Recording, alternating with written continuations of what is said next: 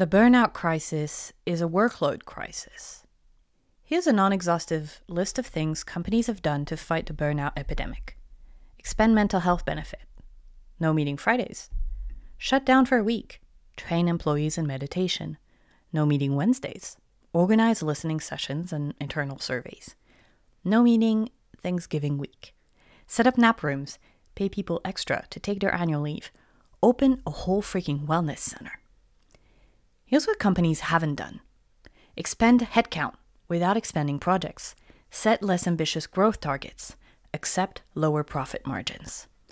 Fighting burnout is far less palatable to corporations and their fiduciaries when you ask them to attack its root cause, unmanageable workloads. A joint systematic analysis by the World Health Organization and International Labour Organization, published just last year, precious because it is truly global in scope, found that nearly 500 million people were exposed to overwork, that's more than 55 hours a week, and 750,000 people died from it in 2016 through coronary heart disease and strokes brought on by stress and unhealthy coping mechanisms, say alcohol, poor eating, reduced sleep and exercise, etc. Overwork kills more than malaria and about as much as suicide. Burnout is a feature, not a bug, of the knowledge economy. A preamble. I'm about to sound like a dangerous radical, but since my last essay on corporate life saw me labeled a traitor to the working class, I figure on balance I remain a centrist. And while I write here about what I know, which is white-collar burnout in Europe and the US, I must note that the burden of overwork-related death and disability is highest, as always, in low and middle-income countries. In knowledge economy corporations, mostly made up of butts in seats in front of laptops, people are the largest expense. Mines are the raw material. It's extractive capitalism, and we are the oil field. I'm not being facetious. Amazing things have been built this way. But once such a company has open planned and hot desked its real estate to a minimum, made its data centers energy efficient, and imposed draconian deals on its few suppliers, the only thing left to squeeze to keep operating margins at the level shareholders have come to expect, and that's 40% at Meta, 31% at Alphabet, 41% at Microsoft, 21% at Netflix, the only thing left to squeeze is people. Companies working their staff to exhaustion are simply optimizing their cost structure. They're not going to hire extra people until they know that the current workforce is optimally employed. In their defense, that's really hard to determine. When work is increasingly flexible, when is a meeting taken from home after dinner an unacceptable employer overreach, and when is it a welcome adaptation to family life? We're also just now understanding how little creative work our brains are really capable of in a day, and how much inactivity went unnoticed before in the old 8-hour office or factory day. And in a culture that worships ambition, the only hint executives often get is when workers start tapping out en masse. Attrition rates are a fire alarm that goes off far too late. It would stand to reason that companies keep their employees healthy for the long run and spare themselves the incredible expense of rehiring and onboarding. But with median tenure in a job around 4 years in the US and 5 in the UK anyway, less in in-demand industries, there's little incentive to preserve employees' health for their next gig. Let them take unpaid sabbaticals between employers. Besides, when has capitalism ever been good at prioritizing long-term sustainability over short-term profitability? Burnout is not just a workload issue, but it is a workload issue. Mental health professionals tell us again and again, burnout is not just a workload issue. It's true. The Maslach burnout inventory identifies 6 factors: workload, control, reward, community, fairness, and values. But it seems many companies heard, you don't need to worry about workload at all. Burnout results from chronic workplace stress that has not been successfully managed. That's the World Health Organization definition. It shows up as exhaustion, increased mental distance from your job or feeling negative or cynical about it, and reduced professional efficacy. It's about being overworked and not feeling in control and struggling to find meaning in it. You know what doesn't help with that?